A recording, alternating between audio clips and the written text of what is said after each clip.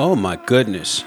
Wow. There's a lot of stuff going on. I'm Open Mike Eagle. This is Secret Skin. The stuff we have to talk about before we talk about the podcast. I apologize in advance. It's just a bunch of me stuff. It's all me stuff. Even this podcast, even this episode is me stuff. This is a show where I usually interview other people. This time, I'm having somebody interview me. In this episode, I am What Had Happened Wasn't Myself. I have David Ma from the fantastic podcast over Stony Island Audio, the Dad Bod Rap Pod, interviewing me about my 2014 album, Dark Comedy. We went a lot of places talking about who I was at the time, the context the album was made in, the perception, all that madness. The type of stuff I usually ask other people. Speaking of albums, I just announced one today. Putting out a tape called Component System with the Auto Reverse. It's coming out October 7th. It's got beats by Diamond D of DITC, Madlib, Quelle Chris, Child Actor, Illingsworth, Quest One. Raps by Aesop Rock, Armand Hammer, Video Dave, Still Rift, R.I.P. Forever. It's a hoot. Comes out October 7th. I announced pre-orders today. It's a vinyl pre-order, a special limited edition white pre-order. You can get over at my Bandcamp. Go to my Bandcamp, not the other Bandcamp that looks like mine, but it's not. Mellow Music Group made a Bandcamp that's got my face on it like it's mine. It's not. I like them, but I never liked that move. It's a weird move. But if you go to the other one, the one that's got Component System with the Auto Reverse on it, you can pre-order the album. They're limited edition vinyl. There's only going to be 1,000 of those made. We sell about 300 of them today. So if you're going to get one, get it quick. What else is going on? I said there's a lot of stuff going on, but then is it just two things? Is it just this episode and the album? It might be. Am I forgetting something? If I am, well, damn it, it's forgotten. This is Open Mike Eagle. In this episode is David Ma from Dad Bod Rap Pod asking me about dark comedy. Here's something. Some of the questions that David asked me were submitted by people on my Patreon. One of the benefits of joining my secret club is you get opportunities for interaction on this level. So check that out. Patreon.com/OpenMikeEagle. And that's a great way to support this podcast. Component System with the Auto Reverse coming soon. I'm Open Mike Eagle. This is Secret Skin. This is still. I don't know how much longer, but it's still. When you need mealtime inspiration, it's worth shopping Kroger, where you'll find over 30,000 mouth-watering choices that excite your inner foodie. And no matter what tasty choice you make, you'll enjoy our everyday low prices, plus extra ways to save, like digital coupons worth over $600 each week. You can also save up to $1 off per gallon at the pump with fuel points. More savings and more inspiring flavors make shopping Kroger worth it every time. Kroger, fresh for everyone. Fuel restrictions apply. What up, y'all? This is a very special first iteration, experimental, weird version of an episode of Secret Skin because usually I'm the one doing the interviewing. But this week and probably a few weeks going forward, having people interview me. What had happened was myself, starting this episode talking about my album, Dark Comedy. And I'm fortunate to be joined by a very talented interviewer and writer from Stony Island Audio's Dad Bod Rap Pod, Mr. David Ma. How you doing today, sir? Good to be here with you, man. Huge fan of the album, so really excited to sort of let people know about the depths of the album and how it came about and just, all the backstories on it. Awesome. I'm glad we got you on an album you like.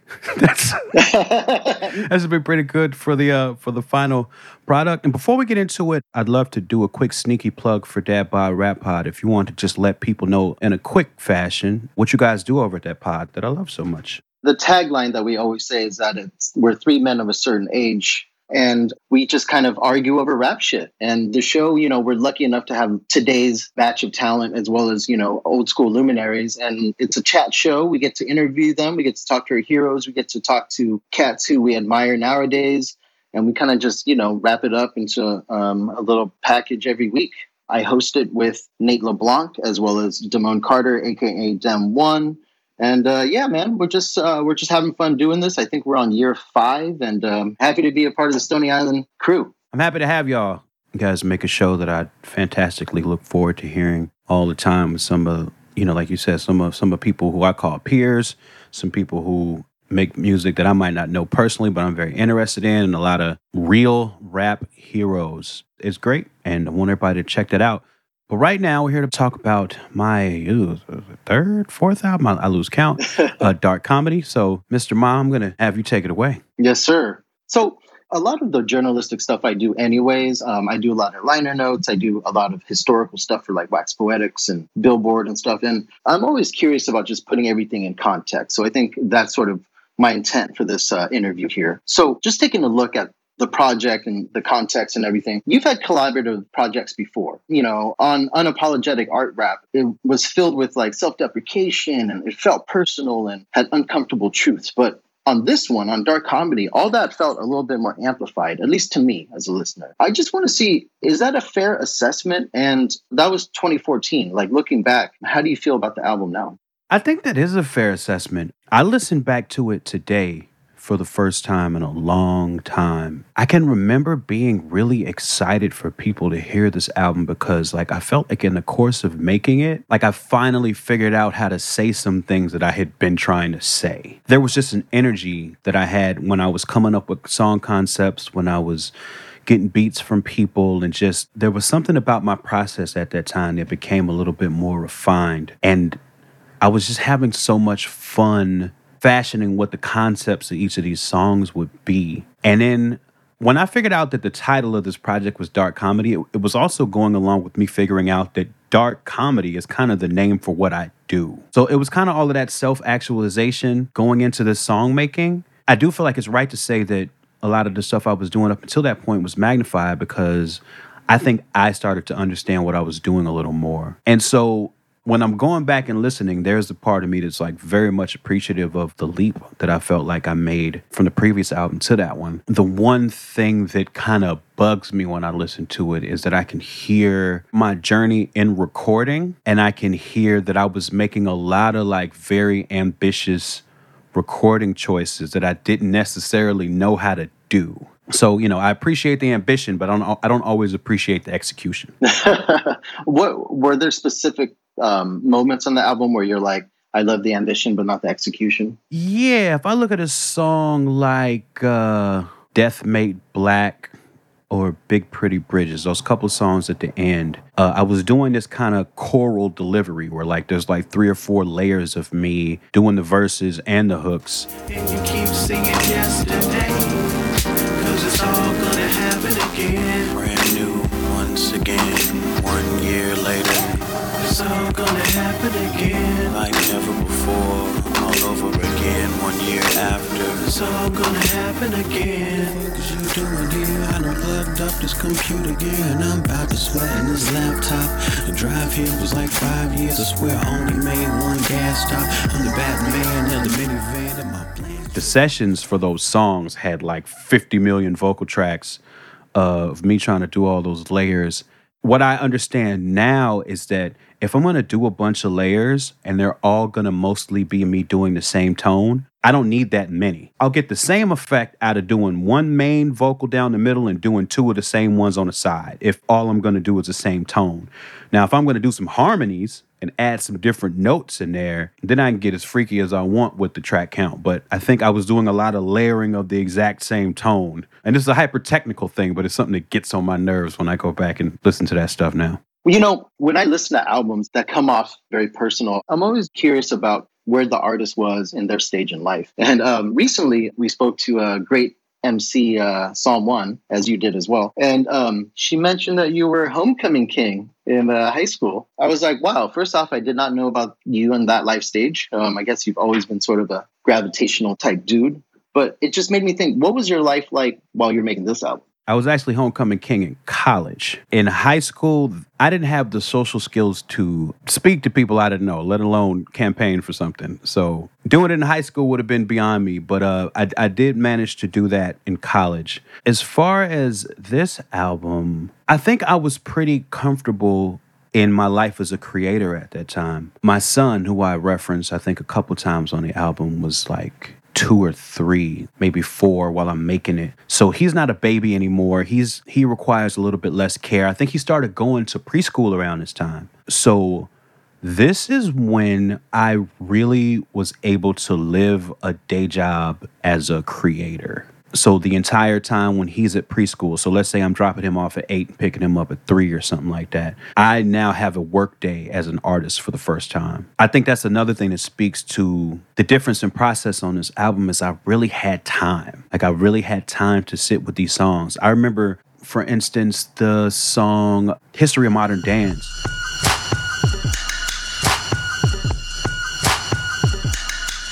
I remember spending a couple entire work days just listening to that beat on repeat. Like I had the time to let that beat like go inside of me and live there before I ever started having to pick what the hook would be, what the chorus would be, what the concept is, anything. I just had the time to spend to sit with that beat and figure out what I wanted that song to be. And so yeah, I was comfortable with my time as an artist. I felt like I had a healthy resource of time. Maybe for the first time. Yeah, my life was pretty stable at the time. And so I was putting a lot of resources into making music and being pleased with the results from day to day. Okay, great, man. I sort of want to go through the album sort of liner note style, sort of breaking down each track and just getting some insight on them. And of course, it kicks off with Dark Comedy Morning Show. Dark comedy cold is the ocean at a low, because nobody seems to know when I'm joking. On that cut, it references Hellfire Club, LA record label famously founded by No Can Do. Man, No Can knows what I'm laughing at. My man Bus Driver knows what I'm laughing at. My man Milo knows what I'm laughing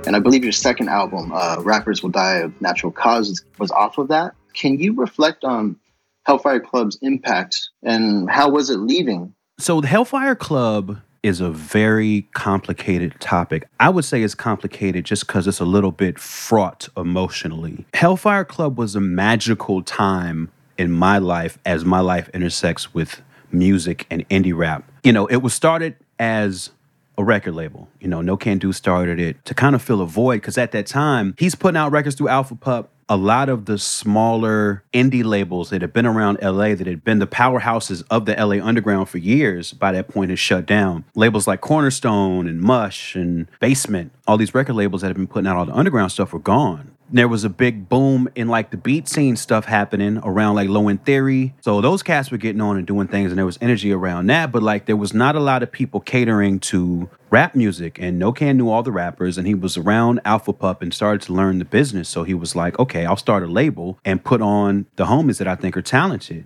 It served as an important platform, especially in my generation of Project Blowed, because that's how I knew No Can, and that was kind of like the central headquarters of our network. So he starts that. So now us as LA underground rappers of our generation, we have this outlet. He's putting out records. He ends up linking with Bus Driver in like Subtitle. So this is like the generation a little bit older than us at Project Blow. And Bus Driver is like one of the more successful ones, one of our more successful OGs out of the camp. So like him messing with No Can kind of like really validated the label in a way. Because, you know, Bus Driver had a lot of energy in his career too, like messing with like Big Dada and Anti and the labels he was messing with that were like, had a little bit of a bigger scope than, you know, a lot of the LA Underground stuff at the time. So Bus Driver coming into the fold was a big deal. It kind of added a lot of weight and cachet to what we were doing. And we started touring a lot because Driver toured a lot, you know, and him messing with us as a label, he would bring us on tour with him. So me and No Can and Driver started doing a lot of road stuff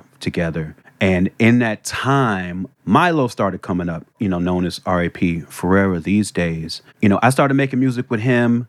He started putting out music through Hellfire Club and making music with Driver as well. And then we all started making stuff together. Driver, me, No Can, Milo, Verbs, Rhetoric, Kale. So now we got this kind of collective going. We made the Dorner versus Tukey album, like, we call it a mixtape, but it was basically an album that I thought was fucking awesome. So you got, we got music coming out, presenting this kind of new unified force, and we're on the road. But on the road, a lot of times it started to be Driver, No Can, me, and Milo. And in a sense, I think people started to look at Hellfire Club as just us four people. And that started to take on this kind of energy of its own, because I think around that time you had stuff like, so you had Black Hippie, you had like Brockhampton. So like there's this little bit of energy of like Hellfire Club being this group that's us four. And writers writing about that, people singing us that way, us having opportunities as just the four of us to be Hellfire Club. But that was kind of antithetical to how No Can started the thing. He started it as a record label. So now it's kind of getting confusing because it's becoming something different than what he intended. And he was always the leader of Hellfire Club. It was his thing. It was his company. So I think ultimately what ended up happening, the opportunities and the career growth that was available to us as a foursome, being separate from the original intention of the label, it started creating this tension. Ultimately, it was impossible to keep doing business through that tension. And, for people paying attention, they saw certain things blow up on the internet, saw certain shots fired back and forth, and ultimately things fell apart. I think it's all love between everybody now, but it's difficult for me to think about because I think we had such a huge opportunity to make an impact in indie rap and beyond with the opportunities that we had in that moment. It's hard for me not to regret that we weren't in a better place to be able to take advantage of all that, because those opportunities don't come very often. One of my clearest memories of this album is being on tour with the four of them, and I was playing this album for them and just kind of talking about all that I wanted to come from it, and them kind of taking it in. Like all we did was play music for each other on tour. And I just remember how pleased they were listening to it and the feedback they were giving me about it and how excited we all were for it to come out. And yeah, so, this album has a lot of very close associations emotionally with me and Hellfire. Perfect, man. Thank you. The next cut is Qualifiers. I see the deepest screams, I hear the darkest blues. Might not be synesthesia, might be apartment fumes. Good, get up and dance. I wanted to sort of get some inside baseball when it comes to you singing on a track. Is it always immediately deliberate, or do you just catch the beat and decide to sing, or do you go into it saying, yo, I want to break up some of the raps with some singing, or what's your approach to that? I mean, to me, it's very beat by beat. It's very song by song, and how that happens. There have been times where I've gone into a thing expecting to do something melodic and ended up throwing the melody away. There's been things that I've written to be delivered completely without melody that in the course of recording, I end up finding a melody and leaning more into that. This was one of my first times trying to write a song with that sort of like trap cadence, and the way that kind of had me hitting the beat, like it just felt really natural to add a melody to it. And the beat was melodic. I thought the hook that came to me was very melodic, so it seemed only right to add a lot of melody to the verses. Clearly ambitious, but I didn't all the way know what I was doing technique wise. I think I did okay, but it's certainly a song that if I had written it now, I'd have a better idea of how to do a more perfect version of that delivery. Okay. In this song, you mentioned playing Words with Friends. Hold up, it's my turn again. I'm playing 13 games of Words with Friends. Lift your hands, lift your head. It's one of the apps that I actually was addicted to at one point. And it just made me think, like, in general, how true are your songs? Like, besides obvious ones and perhaps are just works of fiction, but typically, how truthful are they when you mention stuff? You know what I mean? Half of it is like very real, because I try, like, one of the things I'm always trying to find is like, what about my life is absurd enough to encapsulate and comment on? And like legit at that time, like I probably did have like 13 games ongoing in Words with Friends. Like it was a big deal in my life. And once I kind of realized, oh, not everybody's playing 13 games, then I was like, oh, that's a bar. That one's pretty real. Wiping my son's ass and getting shit on my hands was pretty real. I am also capable of pushing things to absurdity at any given time, but it's 50-50. Well, just moving forward to Thirsty Ego Raps. This question actually pertains to another Patreon question. The beginning of the song mentions David Gahan, which is a reference to the singer from Depeche Mode. My man Dave Gahan is in Depeche Mode. Used to have a crush on Miss L.A. from Death Row. This business is pop. And the song ends with you mentioning the word Speak and Spell, which is, also Depeche Mode's, I believe, their first album. I have the tiger if he sees gazelle. Popular rap tropes chose via Speak and Spell.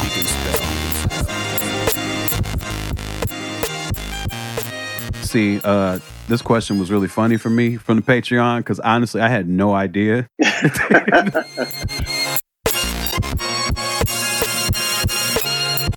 I had no idea that they had written anything to do with Speak and Spells. That was just a random bar. That's just too coincidental of a tie-in, though. I mean, even when I was looking it up, I was like, wow. I don't think that hard about anything in life. Certainly to the point where I wouldn't have put it at the beginning of the song and I'm not that smart. I'm just not that smart. That's pretty crazy, though. Yeah, that's wild. I learned that too today. I want to touch on the song just real quick again. I mean, I love the line about Lord Bravery. My nickname is Lord Bravery. On voice memos that I tape record lazily. Yeah. Talk a little bit about that song and just, how it came about and the intentions behind that one. I mean, so shout out to Illingsworth on that beat. I think in terms of the sound of this album, a lot of the production that I had been doing up until this point had been LA beat scene kind of centric and Project Blow producer centric. But linking up with Illingsworth and adding that little bit of Detroit to it, that little bit of like soul and funk with the beat scene, swingy stuff, I really feel like that kind of set off that next phase of my output. When I heard that beat, it was just like, yeah, I just want to rap. I just want to just rhyme hard, just rhyme crazy things on this beat. And here's a funny little tidbit about that song. That song originally had 3 verses. And whenever I did it live at that time, I would do the extra verse, and the song used to start with that verse. But when I cut the song into its final version, I cut the entire first minute off of the song. So the song is kind of starting in the middle now. But there's a extra verse. And, people on my Patreon, they already got it. Oh, nice. Okay. The next one is Golden Age Raps. Yeah. Fuck Redding, California, cause shit's pretty racial there. I'm envious of anyone with full-grown facial hair. Yeah, I'm always in between hair. Some of the rhymes on that, like racial there, but facial hair. I think you rhymed telecast with blue-eyed Ellen Mask. I read this article with Opiel from Souls of Mischief where he was talking about setting up the punchlines and how sometimes they're too obvious. And I'm not saying that the punchlines on here are too obvious. If anything, I think they're just mad creative. And I'm just wondering, what was the writing process for this one like? This song was literally stream of consciousness. And I think I didn't really know what I was writing until I said, it's the golden age. Tell the internet how you got fucked over and buy a minivan with 17 cup holders. And then that kind of informed the rest of it. And so it ended up being this sort of meditation on this thought that we are in the best of times, but also to define that by all the little weird shit that was just right now. It was like a best of times sort of premise that ended in pointing out all the little existential weirdness of right now. And of course, by right now, I mean 2013. And so I don't remember, I saw an Ellen Mask somewhere. So then I wanted to rhyme Ellen Mask and telecast and, fuck Redding, California, because shit's pretty racial there. 2 years before that, I had a horrible experience in Redding, California, that it was very racist. And so that was just me kind of getting that off. But again, I didn't even know what the song was at that point. I just started writing and that was the first thing that came out. But yeah, that song's very stream of consciousness. I love, I hate the word multis, but that is kind of the language that I write in, that I rap in. So I'm always just trying to find the wildest, unexpected syllables to rhyme with. And I was definitely playing with a lot of that in that song. Okay.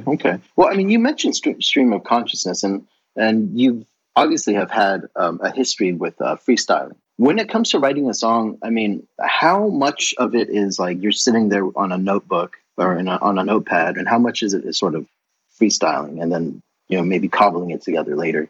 On the Kavanaugh album I made with Serengeti, the first one, there's a song on there called Overland, and my entire verse on that is freestyle. So demanding, underhanded, underpinnings, got 100 winnings and many losses. I be flossing my teeth, I got no beef, I am a Christmas wreath. I miss the days. But aside from that, I can't remember another time where I ever freestyled in the booth. I'll freestyle ad-libs or little talking at the beginning and the end of a song, but usually when it comes to albums that I'm writing and making and putting out, it's always written. Okay, so moving on. Very much Money Ice King Dream.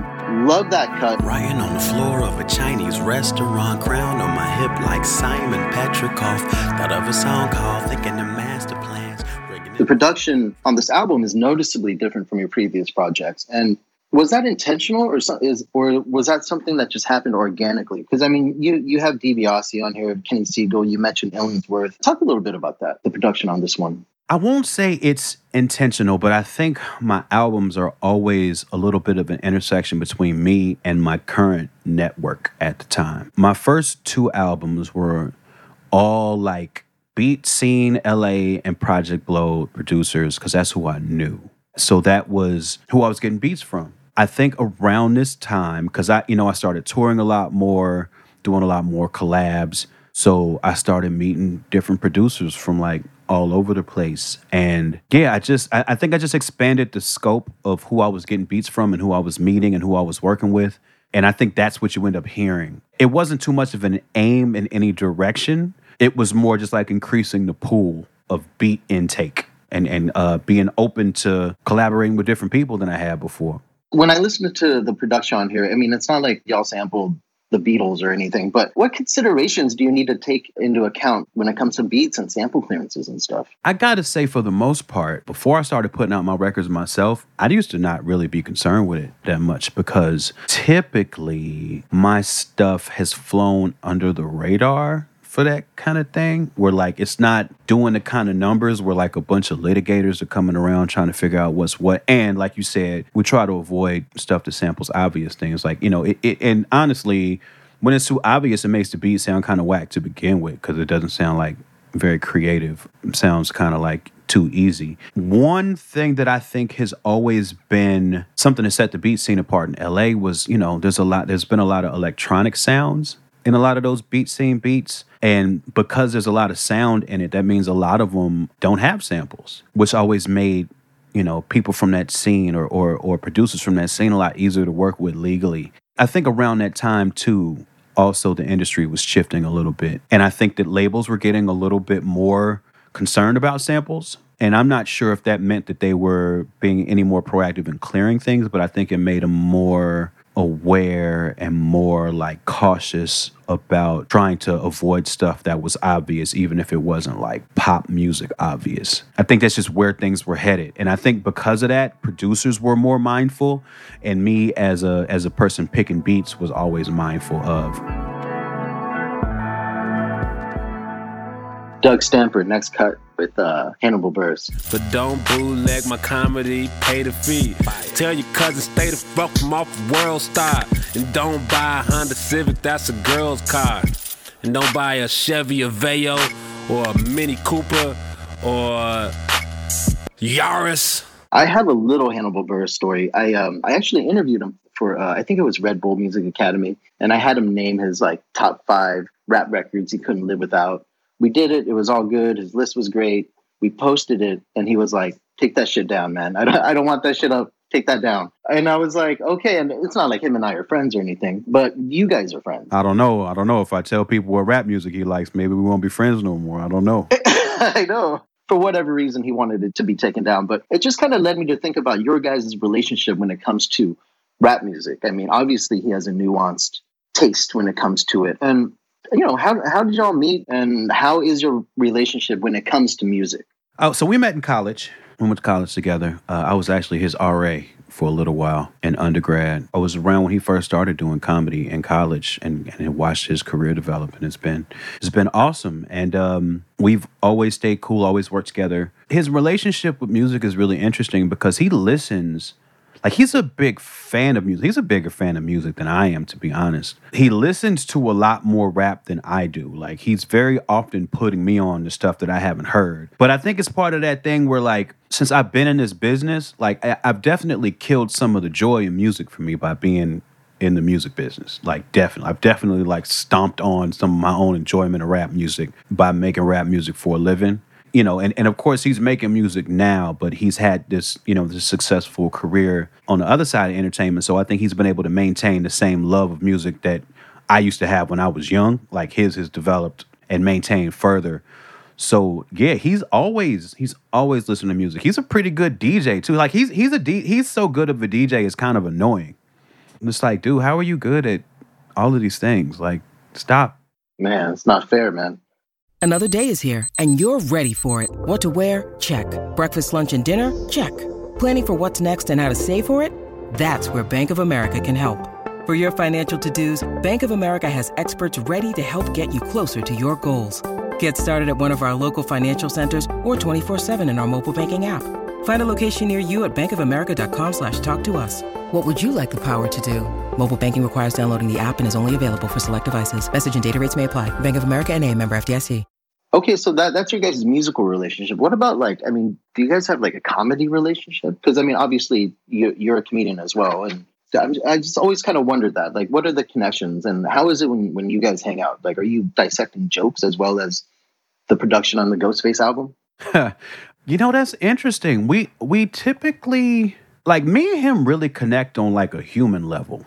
Like, we tend to be more talking about what's going on in each other's lives than like biz stuff. Or this is the thing, it might be like actual business type conversations with like managers and agents and like that sort of thing, more than it would be dissecting music. I'd feel really embarrassed to be engaged with a conversation with him about like comedy analysis because I'm armchair at best when it comes to that. Like, I'm adjacent. I'm not like actually in that field doing them things. And I've heard a lot more stand-up than I've done. So I don't feel fit to really speak on that stuff a lot of the time. But, you know, most of the time, I think that the stuff that we talk about is like, it's real human check-in shit. And it's like business analysis shit more than it is like creative analysis. You touched on comedy a little bit. The next cut is Jon Lovitz. Come on. Yeah.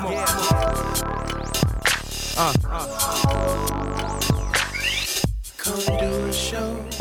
How did you get into comedy? I mean, to begin with, and I'd like to sort of transition that question to the New Negro show that you had with Baron Vaughn as well, just to give people a little bit of background on that. So the first time I performed in front of a comedy audience was at the Upright Citizens Brigade here in LA. They do a show called Ass Cat every Sunday. And it's like where they have a lot of their like super Jedi improvisers, like the just the masters link up. And the way that they do the show is that they have somebody either from the audience or they have an invited guest tell stories, and then they listen to the story, they ask a couple questions, and they'll just start doing super high level improv just based on something that came out of the stories. Sometimes when they do invited guests, they're musicians. So I was invited as a musician. I came and I did a couple songs. They asked me a couple questions about them, and then they did amazing improv based on the songs and a little bit of the context behind them. But that was the first time I performed in front of a comedy audience, and the way that like they were actually listening was like electrifying for me. It was like nothing I'd experienced before, because I'd always just performed in front of rappers, mostly rappers or fans of other rappers that I was opening for. And people would be vibing, or, you know, and people might be paying attention or might be giving energy, but they weren't really like listening to how I was constructing things. Because I always put a lot of thought and care and detail into how I was constructing bars. And when I performed in front of that crowd at UCB, like when I said the parts that I thought were funny, they'd be laughing because they were listening, like in the song. And I was like, okay, I need to be in front of this audience as much as possible, because they understand what I'm doing and they're reacting in the ways that I've always dreamed of, like a crowd reacting. So I did that, and it was just mind blowing for me. And then I was able to do it again. And the second time I did it, I made sure it got videoed so I could show other comics whose shows that I might have wanted to do. I showed them me performing this environment, show how it works.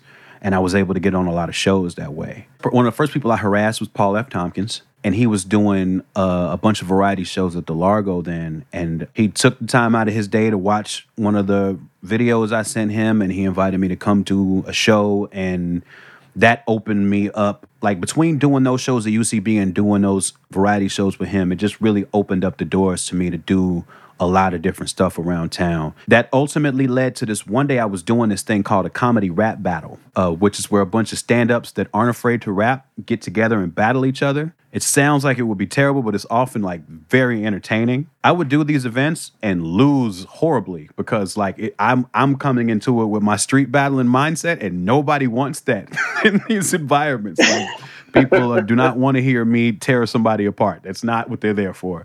But at one of these, I battled a guy and lost, and he was doing this cool, like, old man character, but he was just, like, barring out as this old man, and he had everybody on the floor laughing. He ended up winning the whole battle, and that guy turned out to be Baron Vaughn. And afterwards, me and Baron talked, exchanged numbers. I think I gave him my album at the time, which was Rappers That Die Natural Causes. He rode around listening to it, and he called me up, and I went and did his podcast, and I had him do my podcast, and we just talked and found out we had a lot in common. And he was doing this show called The New Negroes as part of this comedy festival that was in Portland at the time. And either the second or third time he did it, he had me come do it with him integrated, where he'd be hosting and doing stand-up, and I'd perform and play music for the guests coming on and off of the stage. We did that, and it worked out great. That's honestly the first time I did that is where I first met Jack Knight, who just passed away. Rest in peace to Jack Knight, where I met people like Sam J and Janelle James, and just a dream list of all the incredible black talent in stand-up. And then we just started doing the show like that. You know, doing it at festivals all around the country and doing it locally here in LA. And ultimately, it got developed into a television show with Funny or Die that we ended up selling to Comedy Central. And we did a season of it. And we made some amazing music with it, too, because each episode had an original song. So we had Lizzo, Method Man, MF Doom, Fonte, Samus, Father. Yeah, we did that. We did what we thought was an amazing show. But it was on Friday at 10 o'clock at night when couldn't nobody watch it. And they didn't have no streaming thing at the time. So ended up getting canceled. And that was the story of The New Negroes. I mean, you know, we still exist. We just don't exist on television anymore. I do the rap stuff, Baron's a stand-up, but don't try to brand us or put us in handcuffs. For fans of Jolton got some music too. It feels new, but it's not confusing. New Negro, some people are scared of a word of. Are you able to watch those episodes anywhere online? Yeah, they're on Paramount Plus. They're on the streaming service that nobody has. You mentioned all those artists, you know, Lizzo, Method Man, Fonte, all incredible, but I want to fixate on a favorite of ours, which is, of course, MF Doom. Black has no standing at law. Black Billy come back to the jaw. They got the dogs and the cats at your door. If you're smart, get your ass on the floor. Yeah, villain within reason. No consumption is pig grilling season. Treason, black, white, Indonesian. Talk a little bit about that process and the track you guys came up with and how everything went down. I did a verse on the Czarface Meets Metalface album. It's a track called Phantoms. Slipping one too many times, may not be no coming back. Never let it happen. Use your phone, tell side chick, get the packing. Other phantom, write it all down and get the rapping. I fought a ghost in my apartment, he had too many hit points. He bested me and told me I should have invested in Bitcoin. And then he lit joints and offered me a fancy. So I kind of had a foot in the door already and kind of knew who to talk to when it came to getting Doom on a track. You know, when we got presented with our budget for getting talent on New Negroes, it wasn't a ton of money we had at our disposal, but between the little money we were able to offer and like the kind of, you know, exposure we could offer being on a major cable outlet, people were willing to mess with us. My homie Nedarb did that beat. Each one of our songs coincided with the theme of an episode we did. So that whole entire episode was about like how like as a black man, you kind of have to have this double consciousness of like, you have to be aware of yourself, but because people get killed by police or people get the police called on them for looking suspicious just by existing, you kind of have to be aware of how other people see you as well. It was actually Rhymefest helped kind of fashion the concept of this song too. But we took that concept to this place called Police Myself. Like, we all have this tiny little policeman in our heads that kind of lets us know when we're doing things that might put us in danger. And so we came up with the concept of the song. I wrote my part. We sent it off to Doom, and he was with it, and he did his part. And, you know, he still obviously wasn't able to be in the video because he wasn't able to be in the country. But we did the song together, and that was pretty much that. You know, rest in peace to my favorite MC of all time, MF Doom. Thank you, man. Thank you for explaining that. At this point, we're probably around the midpoint of the album, and it made me think about the sequencing of the album, especially your later albums, which I love how everything's sequenced. But how much thought do you put into the sequencing of your albums? You know, I don't put a lot of thought into it, but I put a lot of feeling into it, if that makes sense. I iterate a lot on track listing, and that's with every one of my albums. I spend a lot of time listening to the album over and over and over again and tweaking the track list over and over and over and over and over again till I get what feels like energetically the statement that I'm trying to make. I tend to want to put harder hitting things up front. I tend to want to put more experimental, more ambiguous messages later, more contemplative stuff. But it's just all about how it feels to me. It's all about whether you know, each album to me feels like a sentence. And so I'm always just trying to make sure that it's reading correctly and communicating what I'm trying to communicate. And I do so much iterating on it. The next track is Idaho, which actually kind of has a special meaning to us because we were on a plane with you, Video Dave, and Arm & Hammer to Boise, Idaho for the Treefort Music Festival. That's what I thought about when I saw the song title, but it seems like a very revealing track. Maybe we should have stayed where we was. We hopped in thinking it was a game, and it was. We made it, then celebrated post-game with the buzz. My hindsight's blurry. Talk a little bit about the song, and is this song about a specific person? Ooh. So the song exists on a lot of levels, but the real key to understanding this song, there's two of them. One, so my favorite bands, They Might Be Giants, and that's John Flansburgh and John Linnell. And John Linnell has a solo album called State Songs. And in State Songs, he has a song called Idaho that is about this story that John Lennon told once about being high on acid and hallucinating that he was driving his house to Idaho. So John Lennon's story informed John Linnell's song Idaho, which if you ever listen to that, the music in it sounds very similar, like the colors in it sound very similar to the Idaho that I made. Night long, vigil by the picture window, sleepy, eyes never leave the road. And then another thing to understand, and this is where it'll get real weird, this album used to have a storyline to it at one point. And in the story of this album, it was going to be that I was doing a show somewhere. And after the show, and we were all high and drunk after the show, and we were crashing in somebody's house after that. And we were all high and drunk at the house, but then the person throwing the show who was housing us decided to make it into a house party that we didn't want to be at. So we just said, fuck it, we'll start driving to the next town. But we're like driving fucked up on the interstate. And that's kind of the story of the song. But then like in the story that the album was at that time, the next thing was that we would have crashed. And then that started this whole other thing. And that's another thing on my Patreon. I've put a couple of those songs out because like there's like 3 or 4 songs around Idaho that would have made that story make sense. But I ended up pulling all of those off the album and just leaving Idaho on there. The next cut is Sad Face Penance Raps. Love the title. Yeah, I know. I get it. Shout to the Jesuses, nail me to the couch, say ouch for the heatiness. Alcohol in the cuts, have to let it burn. I watch bad movies, cause that's what I deserve. Thumbtack in my shoe really... You have that line about like, you watch bad movies because that's what I deserve. And you also mentioned like tattoos. Keep getting tattoos of old black riddles, cause nobody knows. This is sort of a cliche question though, but I mean, how many tattoos do you have? I have like 6, but 2 of them are like cover-ups tattoo. So it's like 6, but it was like 8 total tattoo times. I got my first tattoo at 17. So yeah, the first 2 I got were like dumb, super dumb. So like those are like the 2 on my shoulders that I've since gotten like, you know, I've made presentable. But at the time, they were just dumb young person mistakes. It does seem like an emotional song that isn't completely linear, if that makes sense. You know what I mean? I have a very funny relationship to my own emotions. I often have to like trick myself into feeling my feelings.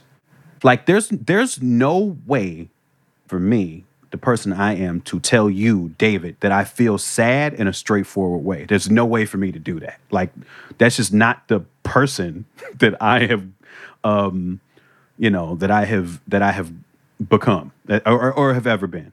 So if I want to communicate something like sadness, and this is kind of like the engine of the album, right? It's like laughing through the tears, right? Like, how can I make a joke about how sad I am so I can say that I'm sad in a way that where I can actually say it and stand behind it? And for me, like, that's how I construct a song like that, where like I'm saying I'm sad, but I'm also making fun of the fact that I'm sad and like, you know, the absurdity of sadness and like all the ways that depression can like cause your mind to turn around and eat itself.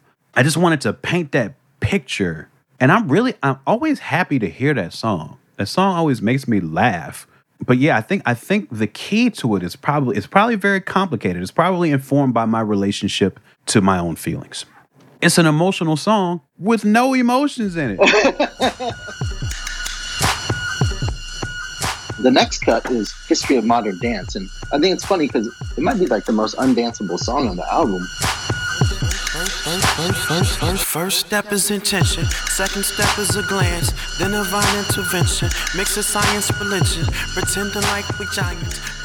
Since, you know, Drake and Beyonce and sort of in that light of danceable records, will we ever see like a Open Mike Ego rapping over some dark techno type shit? Hey, I've snuck some dance songs out there, man. I think people just try to forget them. I have a song called Dance Bill on my album Animal Hospital. That song very well might be a mistake, but I like it, and it's dancey.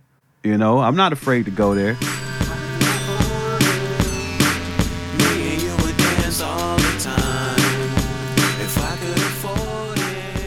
I'm talking about like a full, like straight up 12 tracks of you rapping over some techno or some house. Oh, an album? Oh, God, no. God, no. Absolutely not. I couldn't. I'd be too embarrassed. Let's move forward to Death Made Black. The rejected stone is now the cornerstone. It's in the sky in chemtrails from a Dorner drone. There's a war between feds. I think it has a lot to do with image, and it sounds so confessional. I think in some ways it can come off sort of unnerving, like in a good way, in a very deliberate way. And I just kind of wanted to know your mind state going into that. You know, that one's tough. I was listening to that one today, and there was very clearly some messages that were on my heart. Like the thing about like people being afraid of mason jars, but there's worse shit on your identification card. For any man to say another man's irrelevant as an ant trying to grow a trunk and dance like an elephant. So Mr. Frankenstein, dead Joe experiment. Body so there's something really central to that, like this idea, and I use mason jars to refer to like masonry, Masonic, like Illuminati shit, because I think I was around a lot of people who were very scared of all that stuff, but in a way where they hadn't actually done any research about any of it, and like, you know, people were being afraid of like buzzwords, but you know, like there's all sorts of weird symbols on the dollar, weird symbols on people's state flags. Like this shit is all around us and we participate in it constantly. So we don't necessarily have to be afraid of like a shadowy cabal when it comes to like dark magic symbols, because like we hold those every day. Like we use those every day. There was something about wanting to like shatter some of those notions. When I was listening to it, there didn't seem to be a unified message to it. And if it is, then it eludes me now. But that's kind of always the problem. I can't exactly remember what I was thinking and feeling. It wasn't anything that doesn't feel true to me now, but it doesn't feel like something that's very clear to me now. That makes sense. That song, I think, on this album is a moment of exhale. It's so striking. So that's why I kind of wanted to fixate on that a little bit. Moving forward, Information featuring Cool AD. Might be my favorite cut off the album. I get Kool Keith vibes off of it. I just wanted to see, like, do you insist on full creative control when it comes to your albums? Or, you know, since it's for a label or since you're collaborating, you deal with it differently? Because I really liked how this one turned out, and it comes off a little bit different, though. I've had the same phone number for a decade, and Barrick's phone model strapped next to my left leg.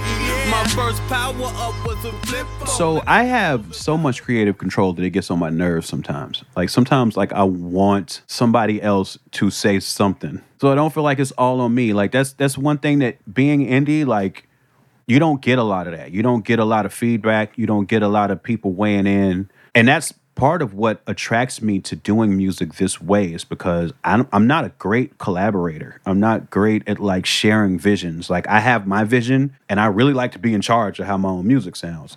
So this indie thing works very well. But, you know, the pro is that pure vision, right? The con is that every mistake falls back on me like every success does. You know, like it's kind of all my fault either way, which can be a lot of pressure. But yeah, I tend to have complete creative control. I tend to shy away from making records with one producer just because I feel a little bit limited creatively when I do that.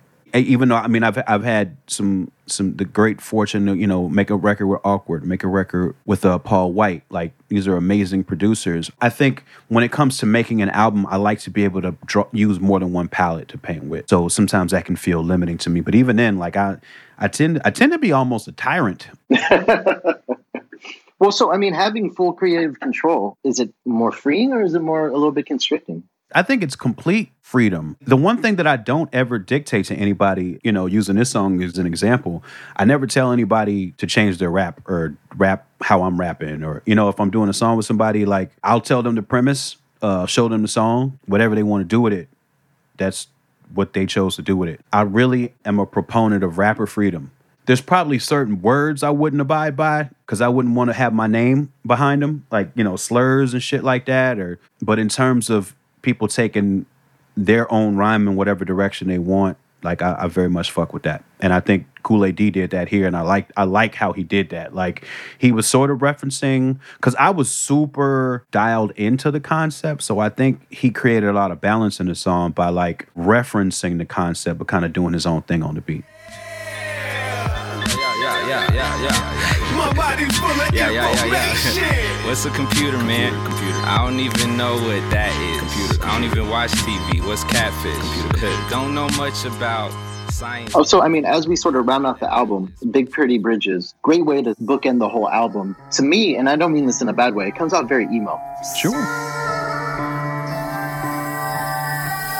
I'm far away from my house, wrote this song in a hotel room on the day a show got canceled. Now this room feels like Bellevue. Jupiter's got 12. And I spoke to Slug from Atmosphere, who he told me at first he didn't really like the term emo rap, but then he was like, then I just fully embraced it. It kind of is what it is. And to me, or to this song, it's art rap and it's sort of emo rap. And I just wanted to know, like, you as a modern artist, how do you want to be defined? Or how do you define yourself? I mean, if you look at my first album, it's unapologetic art rap, right? I don't usually call my stuff art rap now, though. And I think part of my journey as a creator is to constantly try to find what the best way to define myself is. I feel like my definition changes all the time. And it doesn't help that my intentions change from song to song a lot as well. I embrace the freedom that indie rap provides me to make a bunch of different kinds of rap song. Because of that freedom, you know, it's kind of hard to find a definition. And I'm not anti-definition because I think definitions help. I think, you know, even if it's just for consumers, right? Like, I think having a label on the bin at the record store that sounds like what you do is helpful. Having a playlist on Spotify or Apple that sounds like what you do, I think that's a helpful thing to have. But I understand that my choices have led me to a place where that's hard to do. And I think a lot of my peers that make interesting music, like I think the same holds true for them. And I think we're all often looking for the proper term to define what it is. But I don't know. And I'm always looking. I've always wondered that, especially with an artist with a wide palette like yourself. It's easy to say he's an art rapper, especially since you named one of your albums that. So as we close here, Dark Comedy came out in 2014. It's a real interesting year, right? You had Vince Staples had his breakout EP. The Nehruvian Doom album was pretty cool. The Mac Miller album, the Freddie Gibbs Madlib cut. I mean, Run the Jewels, just a lot of cool stuff going on. And we were able to talk a little bit about the key to understanding some of these tracks, your creative approach. But looking back on the album now, what do you think is the main engine that drives it? I think the main engine that drove it for me was the joy of being comfortable defining myself as funny, like embracing that part of my writing, embracing the overlap between my approach as a writer and like the way that a stand-up comic writes jokes, like finding that, and this is part of the result of this is doing a lot of those comedy shows and understanding why my music worked in those environments was because oftentimes my approach is observational, the same way a stand-up comic's approach is observational. Like I'm looking around at life and processing life in a very similar fashion, trying to point out the absurd things in order to make the points I'm trying to make, pointing out the absurd things that happen in my own mind as a way to kind of paint pictures of things. And I think what really propelled this project to me in terms of creating it was being so excited to find this way of thinking about myself that felt like it fit, and wanting to just make song after song after song after song in that worldview. That's what propelled it for me. I think it's just the joy of finding a very temporary definition for myself. All right, man. Well, perfect. Thanks for humoring my questions about all these dope songs that make up an incredible album. And it's always a good time catching up with you. Likewise, and thanks for taking the time to listen to it and construct such great questions as you and your cohorts do over on the Dad Bod Rap Pod. Speaking of which, is there anything you want to let people know to look out for in terms of the pod or even your own career outside of that coming up? I have some liner notes coming out for Vinyl Me Please. It's the liner notes for the Coups, Genocide and Juice, which I'm really stoked on. Just completed the liner notes for Farside's Lab Cabin California, which also is a fucking favorite. So I actually was able to interview Gary Newman, so I'm very stoked on that. I had him break down The Pleasure Principle, which is, the album where Cars is off of. And I usually do rap shit, and I love that album, and I've been working on the Gary Newman piece for a while. So that's going to come out pretty soon as well. Other than that, the podcast is chugging along, and we have a lot of dope guests lined up. And I just think the production value on it is getting better. Shout out to Nate LeBlanc. And now Damone is handling the production too. Thanks so much, Dave. And of course, I'll be talking to y'all soon. Thanks for doing this. Yeah, definitely. Thank you, man. We're stoked to be a part of the Stony Island fam.